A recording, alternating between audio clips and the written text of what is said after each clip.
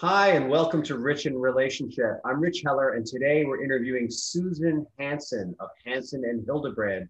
And she's also the co-founder of the Family Mediation Center. She's been practicing alternative dispute resolution for quite some time and family law for 35 years. How are you today, Susan? I'm great. Thanks for having me on, Rich. It's good to be here. That came out kind of funny. How are you today, Susan? I'm a little mechanical. Are we starting over? No, never. It's okay to be, it's okay. All right, Everything just is okay. checking. So the first question I ask everybody is, you would think, what kind of goofy guy would slap himself in the face during a video blog? I'm that guy. Like, I figure we're human beings. It's okay. So the first question I ask everyone is not what kind of goofy guy would do that. The first question I ask everyone is, how did your heart lead you into the work that you do today? Well, I won't comment on the goofy guy intro, so I'll just go with what I know, which is what led me to where I am today. And it really began with my early years as a public school teacher. I developed a deep concern and passion to help children and to really focus on their well-being and helping maximize their potential. I actually went to law school with the idea that I could get a legal education, be a lawyer, and help people. I originally did a lot of child advocacy in abuse, neglect, and then ultimately divorce cases. And I became very dismayed by the impact that I saw the adversarial legal process have on children and their families, and the potential of escalating conflict and the harm that that could bring. So over time, I found, first with collaborative practice as an out-of-court team process, and more recently with mediation, that those processes helped really give me a personal path to use my legal expertise to go back to helping families rather than being a weapon in a legal war. So it really became a full circle path for me back to my passion of helping families. I love that. I love how your personal journey reflects the court journey, of sort of acknowledging the impact of what traditional litigation was having and how that's shifted into collaborative and mediation. And actually, I think even in the world of litigation today, there's the realization that 95 or 97% of all litigation cases settle out of court anyway, and that doesn't have to be as adversarial as it once was. And I think the reality is not only are you correct on the percentages for settlement or ending cases by agreement, but we're also dealing with a climate now where the vast majority of individuals in most states are choosing to proceed without lawyers.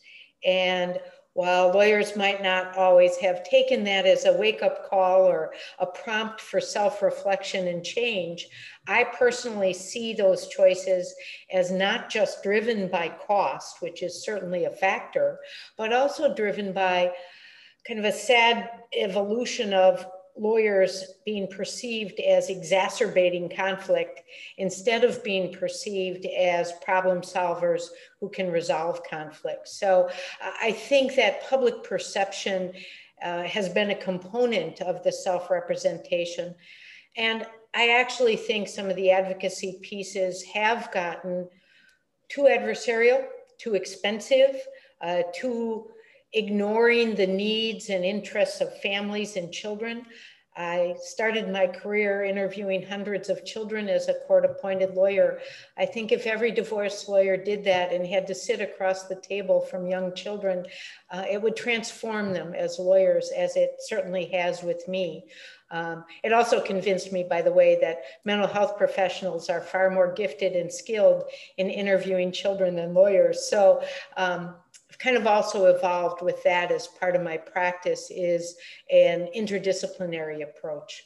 Well, there are certainly, I'm going to stand up for lawyers for a second. There's certainly lawyers who have high levels of empathy and even training and are effective with children. But as a mental health professional, I would have to at least say that your base training as an attorney and your base training as a mental health professional are pretty distinct and separate specialities.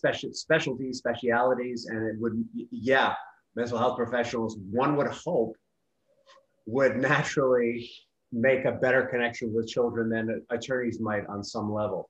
But fortunately, that I think that is shifting. And I think what I love about what you said is, I think the reason why we're in this room together is my heart is really with children. You know, my practice, my work is built on the concept that children don't need to be in the middle between the parents, and they don't need to be off to the side. They need to be front and center. They need to be the primary concern. And I think for so long in divorce, people just assumed that, oh, children, they're resilient. It'll be okay. They'll recover. And it's true, children are resilient, but it was almost necessary to have a certain level of denial about what the children were going through in order to proceed with a divorce. And I think we're starting to move beyond that now to where people can think about their children and redefine their relationship so that they're not married anymore, but they're parenting in a way that having a relationship that works, that's not living together and still haven't worked for the kids, you know? And that's a big mindset shift for people, you know. It's to go from divorce is war to, you know, this relationship isn't working. What can we do to have it work? It might be living apart, but it needs to work because we've got these kids. So you've been on this journey exploring collaborative law and mediation as part of that movement. And I understand that you're the co-founder of the Mediation Center. I'd love to hear more about how you founded it, and especially, I'm sure that the last year of the pandemic has had a huge impact on that institution. So we started the Family Mediation Center. For me, it was a bit of an offshoot from my early years with collaborative practice. I was president of International Academy of Collaborative Professionals, very active in the collaborative field. And one of the greatest things that I learned was the value of interdisciplinary practice. And so I worked often with child specialists and financial neutrals. So the child specialist, to your point, could bring the voice of the children into focus when parents are making decisions. I reframed my view that divorce, in fact, can be restructuring of a family and finances. It doesn't have to be a war. And so I took that interdisciplinary learning curve from collaborative practice and brought it into mediation. And one of the concerns I had was cost and making mediation an affordable option. So my law partner and I created an adjunct business that we called Family Mediation Center. And the Family Mediation Center, we're in Milwaukee, Wisconsin, but we service statewide and we do some training even beyond state boundaries. And the Family Mediation Center is designed to be an affordable option where a couple can work with a neutral lawyer mediator to help them as an educator and a guide, negotiation coach, putting together their agreements, working in tandem with child specialists or financial neutrals as needed. But the idea is to make it affordable. So we have a panel of independent mediators who work under our umbrella of Family Mediation Center. The first 2 hours with a lawyer mediator is $250. So we open the door to that education and that option and helping people understand they have a process choice at the outset. And that process choice is going to profoundly impact not only the rest of their divorce case, but the rest of their lives in terms of children, parents, and finances. So we started Family Mediation Center. It's expanding as public awareness grows. I think mediation is actually an excellent bridge for many couples between do-it-yourself and the risks that can come with ill-informed decisions, and then two lawyers in a court or collaborative process. So mediation is a bridge of a one lawyer as a neutral, helping as a guide and educator. And Family Mediation Center is a price point that virtually almost any couple can afford, at least for that initial education. And from there, they can choose whether to work in that process.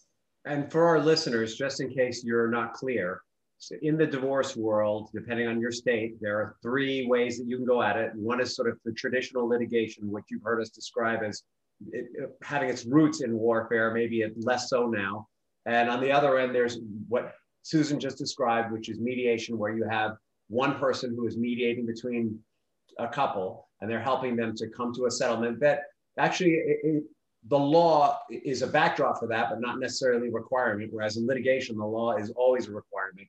And in the mediation process, both couples will usually have outside attorneys that they'll bring the finished agreement to, just to vet and make sure that the language is okay. And then collaborative law, for those of you who don't know, are when two attorneys agree that they're not going to litigate. So they sign a document, a waiver saying, if this collaborative process doesn't succeed for some reason, we're not going to go to litigation. And what they're stating is that they're going to have a friendlier, as the word implies, collaborative approach. And there's cost differences to all three approaches. In theory, though, there is some argument within the profession.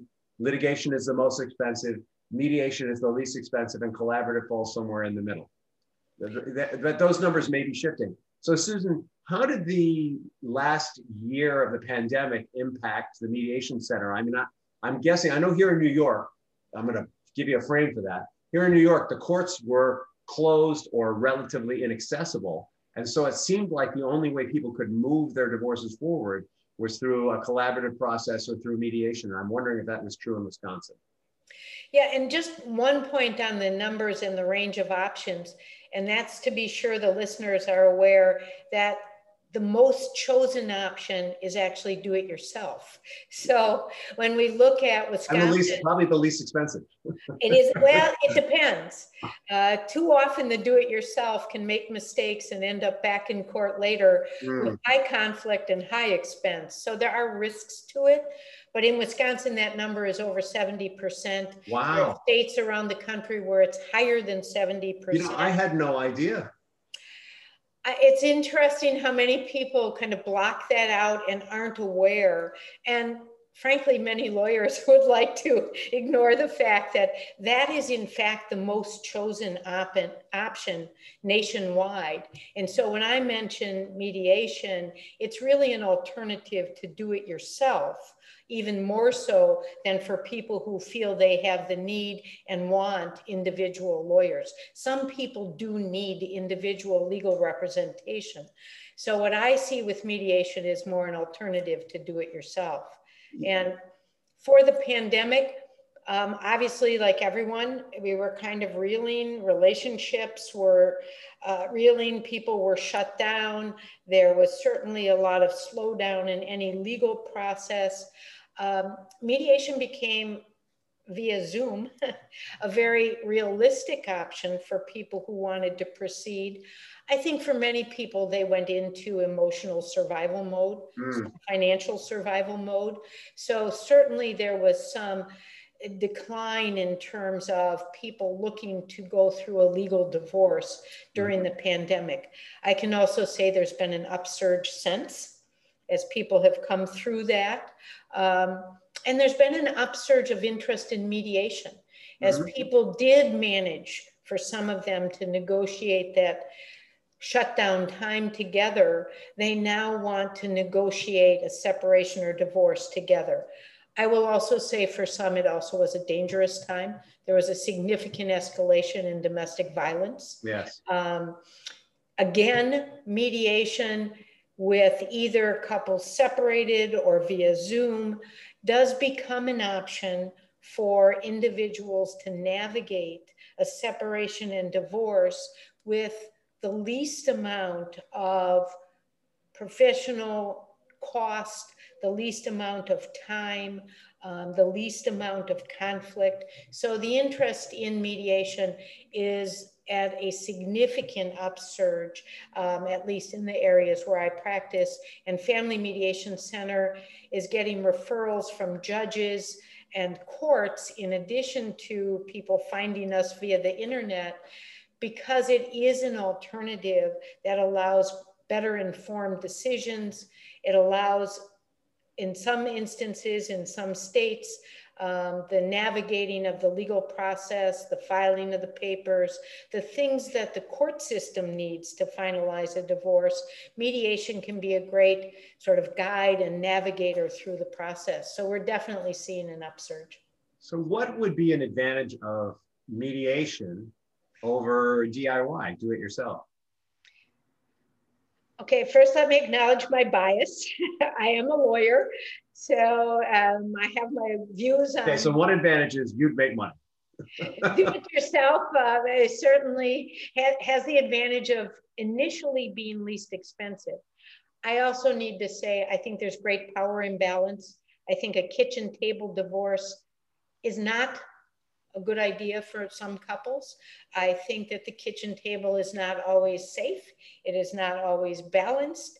There are levels of knowledge and finance and power and control that can play out in a relationship. And there's no balancing to that in the do-it-yourself. But I would say also that what I've seen as a lawyer is the biggest upsurge in cases in our family courts has been post-judgment litigation, meaning people who return to court after a divorce because they have a conflict over children or finances. That has definitely increased exponentially with the do-it-yourself divorces. They don't know what they don't know. And so pensions and allocations and details for co-parenting, how child support or spousal maintenance and support are calculated. There are a lot of things they don't know. So they check boxes and they get their divorce done, but they don't do it right, or someone didn't understand. And they're often back after a divorce, often in very expensive conflict post-judgment to try to fix mistakes that were made. So the idea of getting education before a divorce begins is probably my biggest message to anyone thinking of divorce. Understand your options for process, mediation, collaborative, traditional. Understand the law and what it says so that you can make the best decisions for yourself and your family. I want to make a pitch for mediation as a non-lawyer. Would that be okay? Yeah, I'm not sure. Just so you know, I've tried to correct all my lawyer friends from using the phrase non-lawyer. It does kind of say that lawyers are at the center and everyone else is not. In my mind, when it comes to divorce, lawyers are very much at this. Even though I understand there are mental health practitioners who practice divorce mediation, I don't do that because I believe firmly that the law is a backdrop and that lawyers are better equipped to incorporate that backdrop in the divorce mediation process. But as a marital mediator, someone who works with couples in high conflict and uses mediation as a tool for helping them to work through that, the real strength of mediation over doing it yourself in any context is that, number one, you've got a neutral in the room who will call out power imbalances. Number two, because you have a third party in the room, that person is going to make sure that there's a set process of building agreements, for smaller agreement, then larger agreements. Number three, the mediation process itself lends itself to allowing people to get off of their positions, their judgments, and their beliefs about one another and get to underlying values. And that agreements in a mediation process can be based on those values instead of compromising from those positions. And I think when you're in the DIY process, it is rare that anyone is so enlightened that they get off of their position and focus on values. I think that it's much easier with another person who has been trained in a process and knows where the train is going, so to speak, to help people to get to those underlying values and create agreements that they emotionally buy into so that it does not have to go back to court. Half the problem with DIY or even litigation, let's just on the other end, with agreements that come out of litigation is if people do not move forward emotionally with the legal process, even if the agreement is equitable, they don't feel that it is and they're going to go back to court. And I actually have a boatload of clients coming to me right now who are in the midst of the other partner trying to renegotiate their parenting agreement, because they feel that it's inequitable or they feel something's wrong, even though the agreement legally has good standing. And that's just testimony to, it's so important for us to be emotionally bought in, especially when you're talking about renegotiating a relationship on this level. And that is my pitch for mediation. And I do think that it also shifts to the parties feeling more ownership in the process. Yes. We think about how many people are navigating divorce with no professional input, no education, no assistance. It's ripe for mistakes. Yeah. They want to get it over with. Very few people want to spend a long time in the divorce process. So you can get it over with quickly. But if you don't have the kind of conversations you're discussing, the depth, the value, frankly, the child focus. I work in an interdisciplinary process with mental health professionals as child specialists who meet with the children, give feedback to the parents so that the entire family system is discussed and restructured the best way possible. Most people, again, are coming to no one. So my pitch for mediation is really about education. There are a lot of couples who are not in conflict, but they are in ignorance. They do not understand often the importance of the foundation discussions and really crafting a well-structured agreement with details and thorough sharing and listening to one another so that they don't end up back in court or in a cycle of litigation post-divorce. Yeah. So that education piece is where mediation is a perfect fit, because they're not hearing disparate legal advice. They are hearing legal information from a neutral source that can help them make the best decisions possible, be that legal decisions with me or family restructured decisions with a mental health professional. Now, of course, there's a whole bunch of other factors that we haven't talked about and that we don't really have time for. That could be like a whole other episode that contribute to this. You know, if you're relatively young and haven't been married very long and your shared assets are limited, it's probably a lot easier to do a DIY than anything else. If you have children, things get more complicated.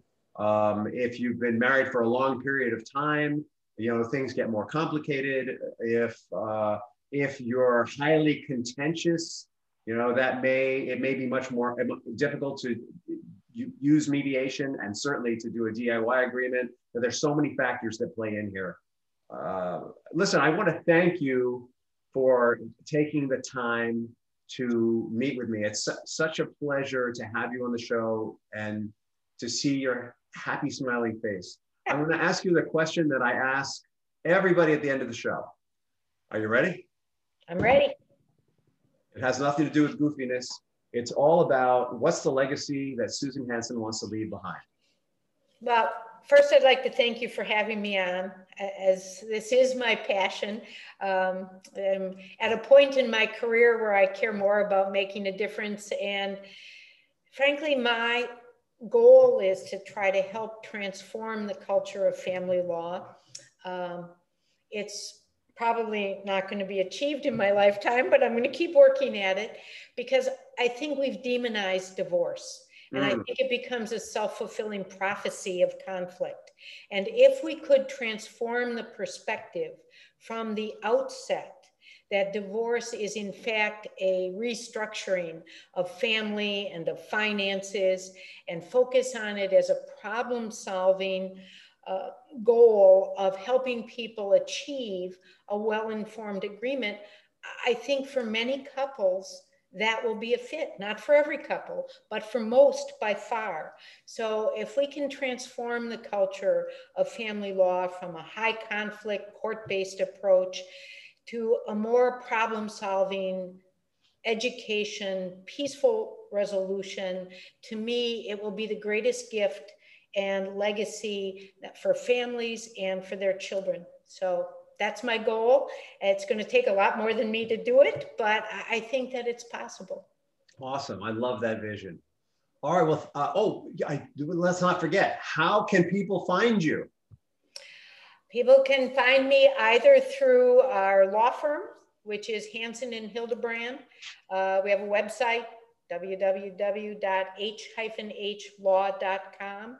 They can also find me through our Family Mediation Center, which is www.familymediationcenter.org.